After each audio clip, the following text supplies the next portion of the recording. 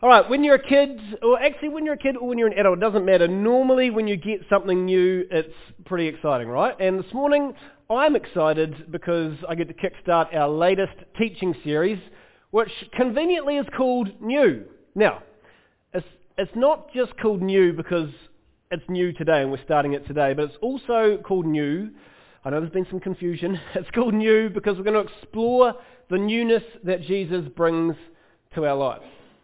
And if you know anything about Jesus, you'll know that he was a very pivotal person in history.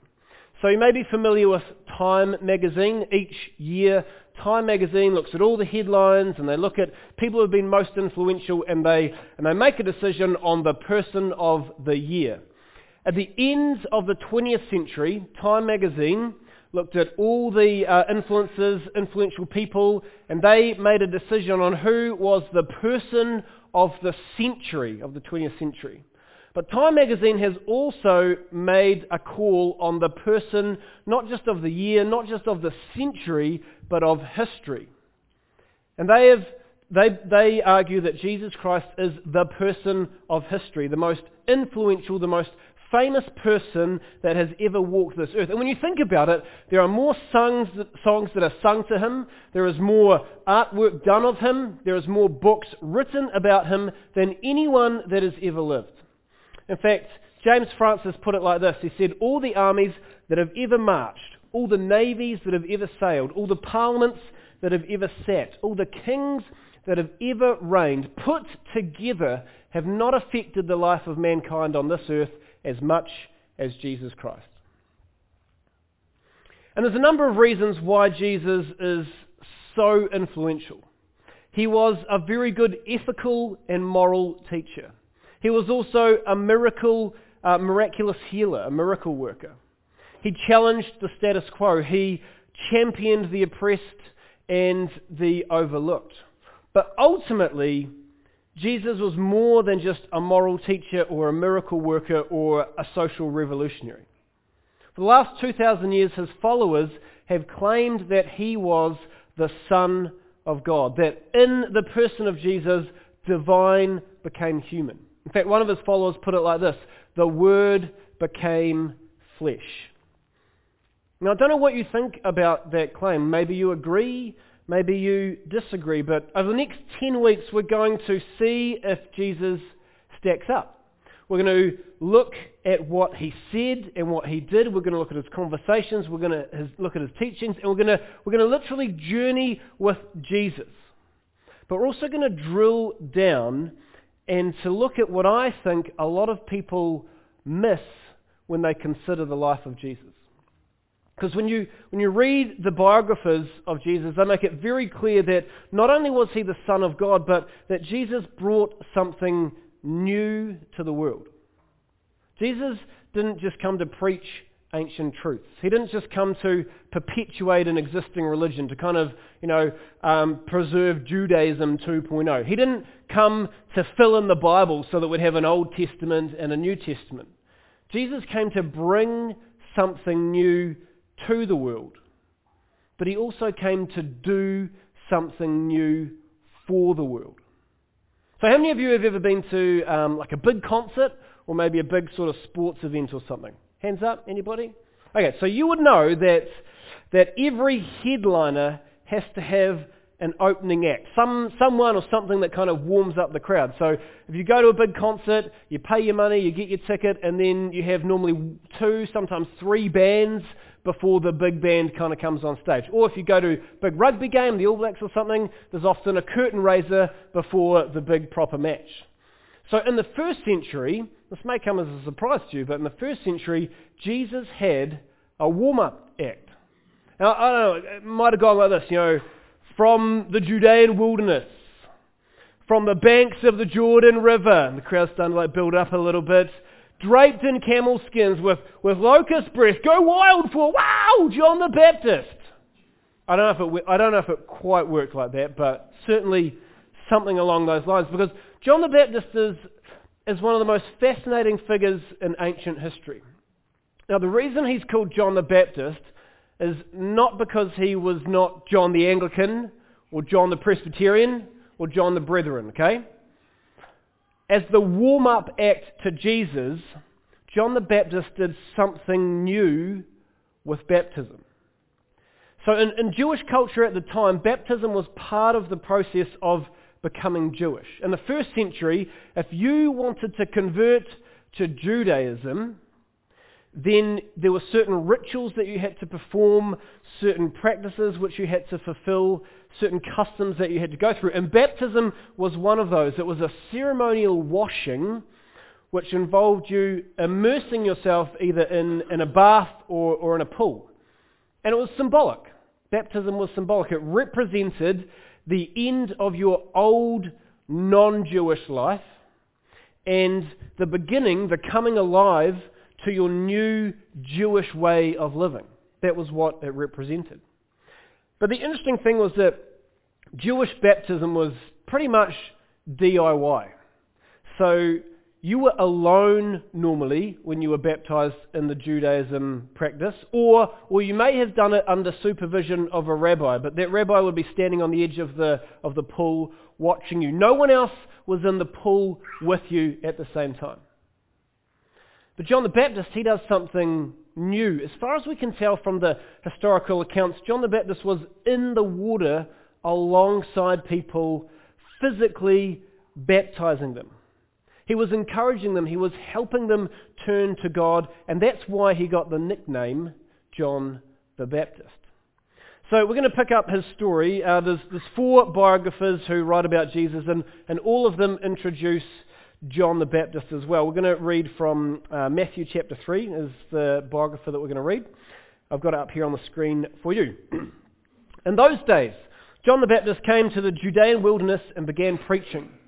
His message was, "Repent of your sins and turn to God, for the kingdom of heaven is near." The prophet Isaiah was speaking about John when he said, "Here's a voice shouting in the wilderness, prepare the way for the Lord's coming, clear the road for him." John's clothes were woven from coarse camel hair, and he wore a leather belt around his waist. For food he ate locusts and wild honey.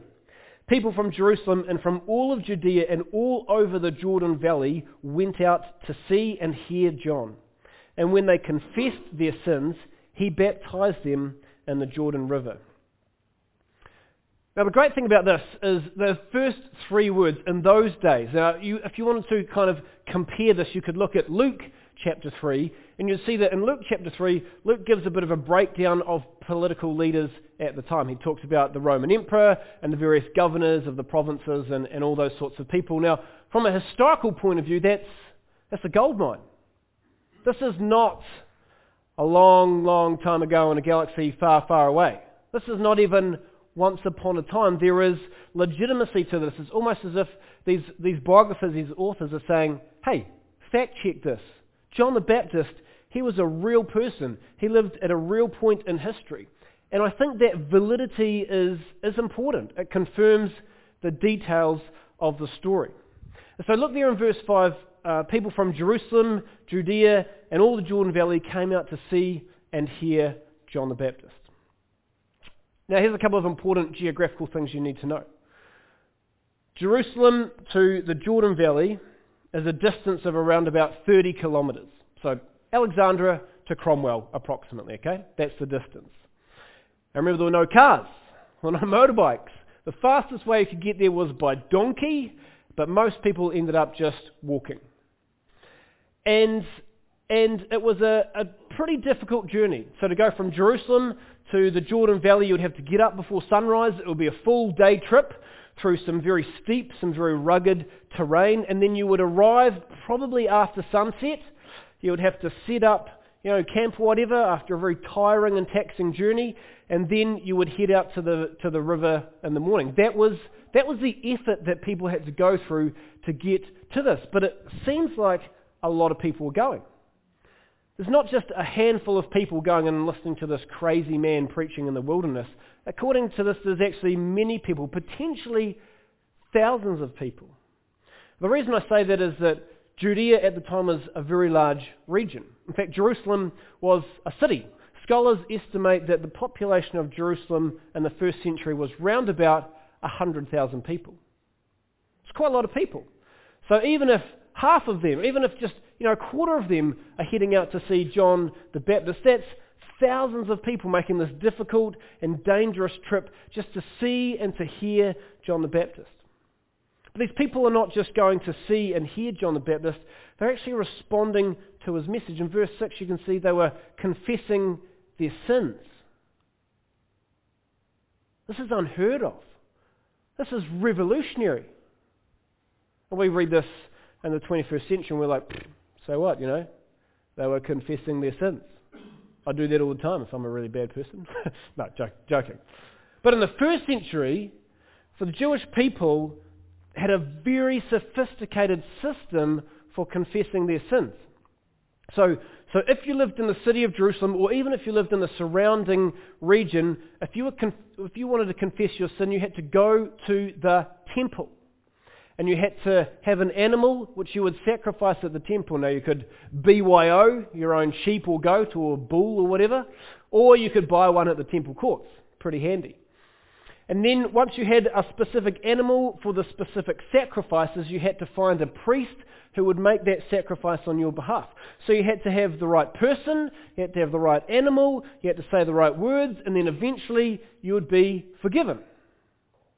And that sounds like a lot of hoops to jump through, right? Very similar to a lot of our modern religious systems. But John the Baptist comes along and he totally disturbs the system. He's a nobody in the middle of nowhere, and people are confessing their sins to him. It's almost as if he's a walking, talking temple.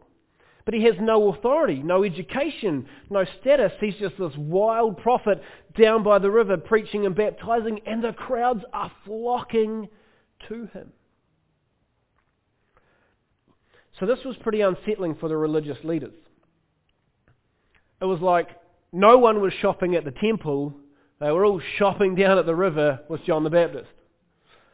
And so they decide to head down to the Jordan River and see what the fuss is all about, to see what John the Baptist is actually saying and what he's actually doing.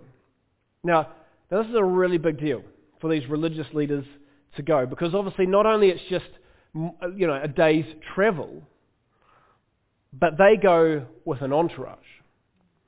It's likely that they would have a big convoy, there'd be donkeys, there'd be mules, there'd be tents, there'd be food, and it's big, and it's a big convoy and its entourage because the religious leaders were the guys. They were the guys. They were in charge of the whole religious system in the temple. They were highly respected. They were like the celebrities, the influential people of their day.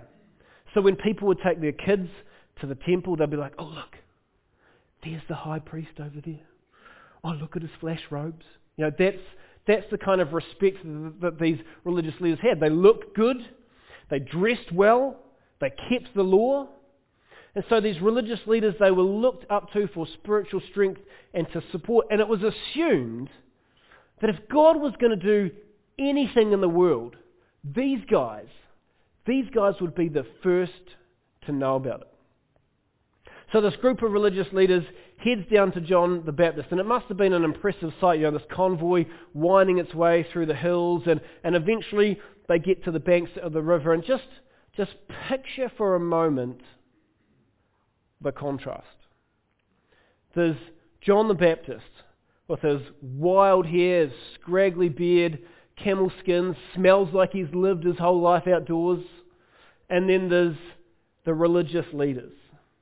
The most sophisticated, the most perfect and proper group of people in the nation. It's just this one guy who's rough as guts and this group of people who are slick and suave. And then look what happens next. But when he, that's John the Baptist, saw many Pharisees and Sadducees coming to watch him baptize, he denounced them. "You brood of snakes," he exclaimed. "Who warned you to flee the coming wrath? Prove by the way you live that you have repented of your sins and turned to God." Man, you can imagine that. When he said, "You brood of snakes," there must have just been this hush over the crowd. Like, nobody talks to these guys like that. These guys, they're the holiest group of guys in the nation, their full-time job is to be good. And John calls them out. He knows what they're there for. He knows that they're there to check him out, to put him in his place. They just simply want to preserve their authority, to protect the status quo. But that's not what John the Baptist is all about. His mandate, you remember, was to be a voice in the wilderness, to prepare the way for Jesus, to preach to the people to repent of their sins and turn to God, because the kingdom of God is about to break in. And essentially, John the Baptist challenges the holiest men in the country to show their true colours, to prove by their actions that they have genuinely repented of their sins, that their heart is in the right place. It's not about keeping up appearances. It's not about maintaining status or a system. God wants their hearts and their minds to be totally committed to Him. And this is a huge heads up from John to the crowd, to the religious leaders, and ultimately to us. That something is coming that a lot of religious people are going to be uneasy about. That the days of comfortable, the days of compassionless, the days of empty religion are over. And so John really hammers home his point. This is his next line. He said, "Don't just say to each other, 'We're safe, for we are descendants of Abraham.' That means nothing, for I tell you, God can create children of Abraham from these very stones. Even now the axe of God's judgment is poised, ready to sever the roots of the trees. Yes, every tree that does not produce good fruit will be chopped down and thrown into the fire." Wow, this is a crushing critique of these religious leaders. I mean, these guys have a sort of smug satisfaction about their Jewish heritage. They are the chosen people of God. But John points out that their heritage, their pedigree, their knowledge, their wealth, their social status, that counts for nothing in God's economy. What truly matters to God is the good fruit that's produced in our lives. And this must have been a bombshell for his listeners. John the Baptist is calling out the hypocrisy of the religious elite. These are the people who should know better. And so you'd think this would be the perfect time to repent of their pretending. For the religious leaders to just go, you've seen through us. We're sorry. And confess their sins to God. But instead, the religious leaders sadly miss the opportunity. There's another account where of this event that just highlights the frustration that the religious leaders had with the new things that John the Baptist was doing. This is what happens. Then the Pharisees who had been sent asked him, "What right do you have to baptize?" And look at John's answer. John told them, "I baptize with water, but right here in the crowd is someone you do not recognize. Though his ministry follows mine, I'm not even worthy to be his slave and untie the straps of his sandal." Man, he knew how to stir the pot, didn't he? Those religious leaders were so frustrated with his answer that John the Baptist points out their spiritual superiority despite all the stuff that they've got. They cannot recognize the new thing that God is about to do. And so in the end, the convoy leaves. The religious leaders, they pack up the entourage, the donkeys, and they head back to Jerusalem. And then the next day, something significant happens. The next day, John saw Jesus coming towards him. Now again, just think of the contrast here. The religious leaders with their flashy robes, their fast donkeys, their huge convoy and stuff, and here's Jesus, just simply coming towards John. No entourage, no convoy, just simple. Such a simple but significant moment. Perhaps, arguably, one of the greatest moments in history. And this is the moment where God goes public. Where Jesus launches a new movement which will ultimately change the world. And so as Jesus approaches, this is what John the Baptist says. John said, "Look, not believe, not just imagine, not pretend, not leave your brain at the door. John invites his listeners and he invites us to look. And the crowd turns. And John says this, "Look, the Lamb of God who takes away the sin of the world."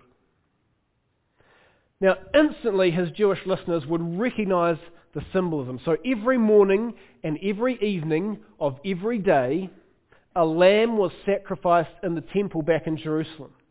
And that lamb was to pay for the sins of the Jewish people, because the penalty for sin demanded that a life was given.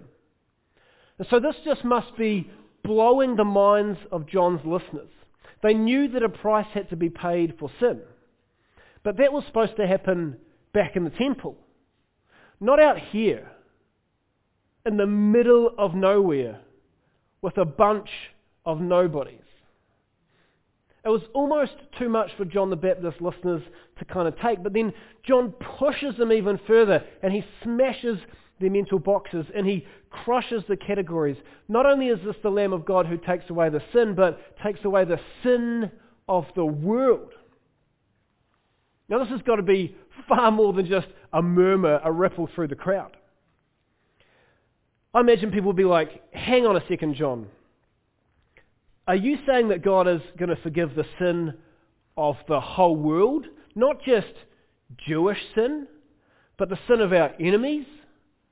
The sin of the Romans who are oppressing us?" John, you've lost the plot, John. Why would God do that? Everything in our entire religious system is designed to keep us separate from the world. We don't eat their food. We don't wear their clothes. We don't enter their houses. Their sons don't marry our daughters. Our daughters don't marry their sons. In the temple, there is only a tiny area that the non-Jewish people are allowed to go into. We keep separate from them. In fact, our whole Jewish history has been about a struggle against other nations. There's always been us and them. And God's been for us and He's been against them. So when you say God has sent the Lamb of God to take away the sin of the world, are you saying, John, that God is actually for other people? Are you saying that God has a new plan to include and involve others, non-Jewish people as well? Are you saying that anyone, a Jew and a non-Jew, could confess their sin and be forgiven? John the Baptist is setting the stage for Jesus, and that same day Jesus asks John to baptize him. And John says, "Are you kidding? I've literally just told everybody here that I'm unworthy to untie your sandals." And Jesus says, "No, it has to be done, John. God's plan is starting. I want everyone here to know that I'm starting something new. I'm part of the new that you have introduced." And so, as we'll see in the coming weeks, through his life and his death and his resurrection, Jesus ultimately would bring something new to the world. But also he would do something new for the world. Jesus would usher in a new chapter of history, a new season, a new opportunity, a new arrangement between God and people, something that was far more generous and expansive than anything had gone before. And ironically, there's a tension. See, in the first century, the religious leaders wanted to preserve the status quo. They were the guys who should have been the most aware, the most open to God's new movement. But ironically, they were the most resistant. And perhaps you've seen, or maybe you've even experienced that tension in your own life. Perhaps you believe that religion is about building boxes and creating categories and who is in and who is out and what God is for and what He's against. But Jesus didn't come to set up a religious system, certainly not in the way that we traditionally think about religion. Jesus came to initiate a movement of men and women and boys and girls, people of all ages and all stages and cultures and backgrounds who were willing to turn to God, to repent of their sin, to live in His grace, and to share His truth with others. And I don't know about you, but for the last 2,000 years, that for me has been the most compelling vision of life as it was meant to be. Jesus brings to people purpose and hope and meaning and freedom. He gives us a new way of living. One of his first followers put it like this: anyone who belongs to Christ has become a new person. The old life is gone, a new life has begun. And so that's why I'm excited this morning, not because of this new teaching series necessarily, but because of the next 10 weeks, over the next 10 weeks we're going to discover the newness that Jesus brings. We're going to experience His freshness, His fullness, the freedom that He offers. And we're going to be invited to join this new movement that Jesus calls us to be part of. So, friends, just as I finish, if you haven't joined your life to Jesus, if you haven't chosen to confess your sins to Him, if you want to live with hope and life and purpose, then I invite you to do that this morning. Perhaps for you, becoming a Christian, belonging to Jesus, belonging to Christ, it is the greatest decision that you could ever make. And if you want to talk about that with me further, feel free to chat with myself. There'll be a prayer team in the corner.